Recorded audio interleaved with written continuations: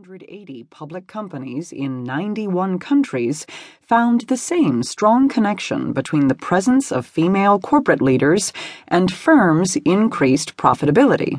And a similar McKinsey report in 2007 uncovered what it described as a positive link between corporate performance and elevated presence of women in the workplace in several Western European countries.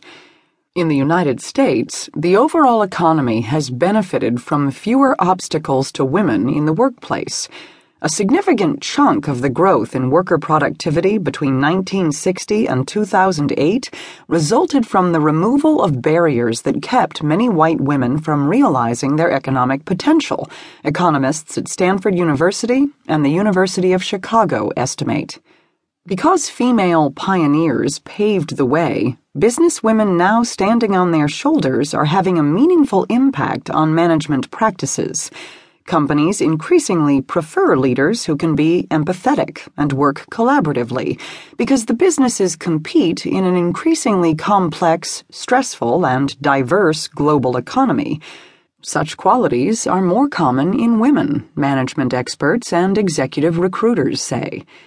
Female managers are also considered stronger than male ones in terms of flexibility and adaptability to change or hardship, and teamwork and cooperation, said a 2014 global study by Mercer, another consulting firm that tracks employment issues.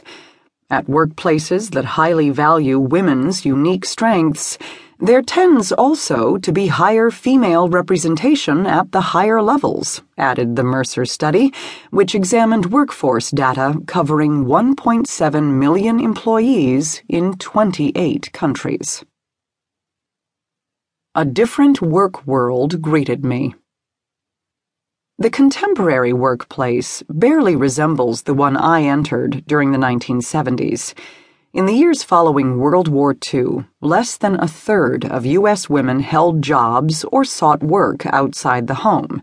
That was partly because many women who had held such jobs during the war faced social pressure to relinquish them to returning soldiers. The picture for women brightened during the 1960s.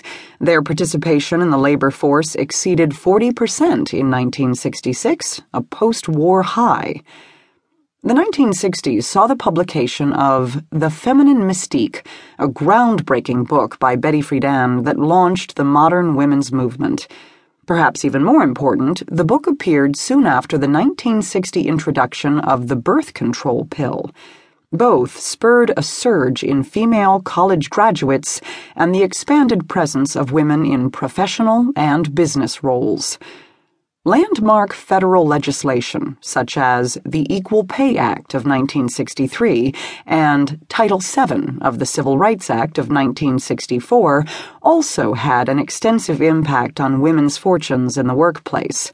Title VII outlawed sex discrimination in hiring, promotion, and compensation. But working women continued to confront sexism and other obstacles. They usually lacked corporate mentoring programs, paid maternity leaves, high-level female bosses, or even a perquisite as simple as office lactation rooms where new mothers can pump breast milk privately.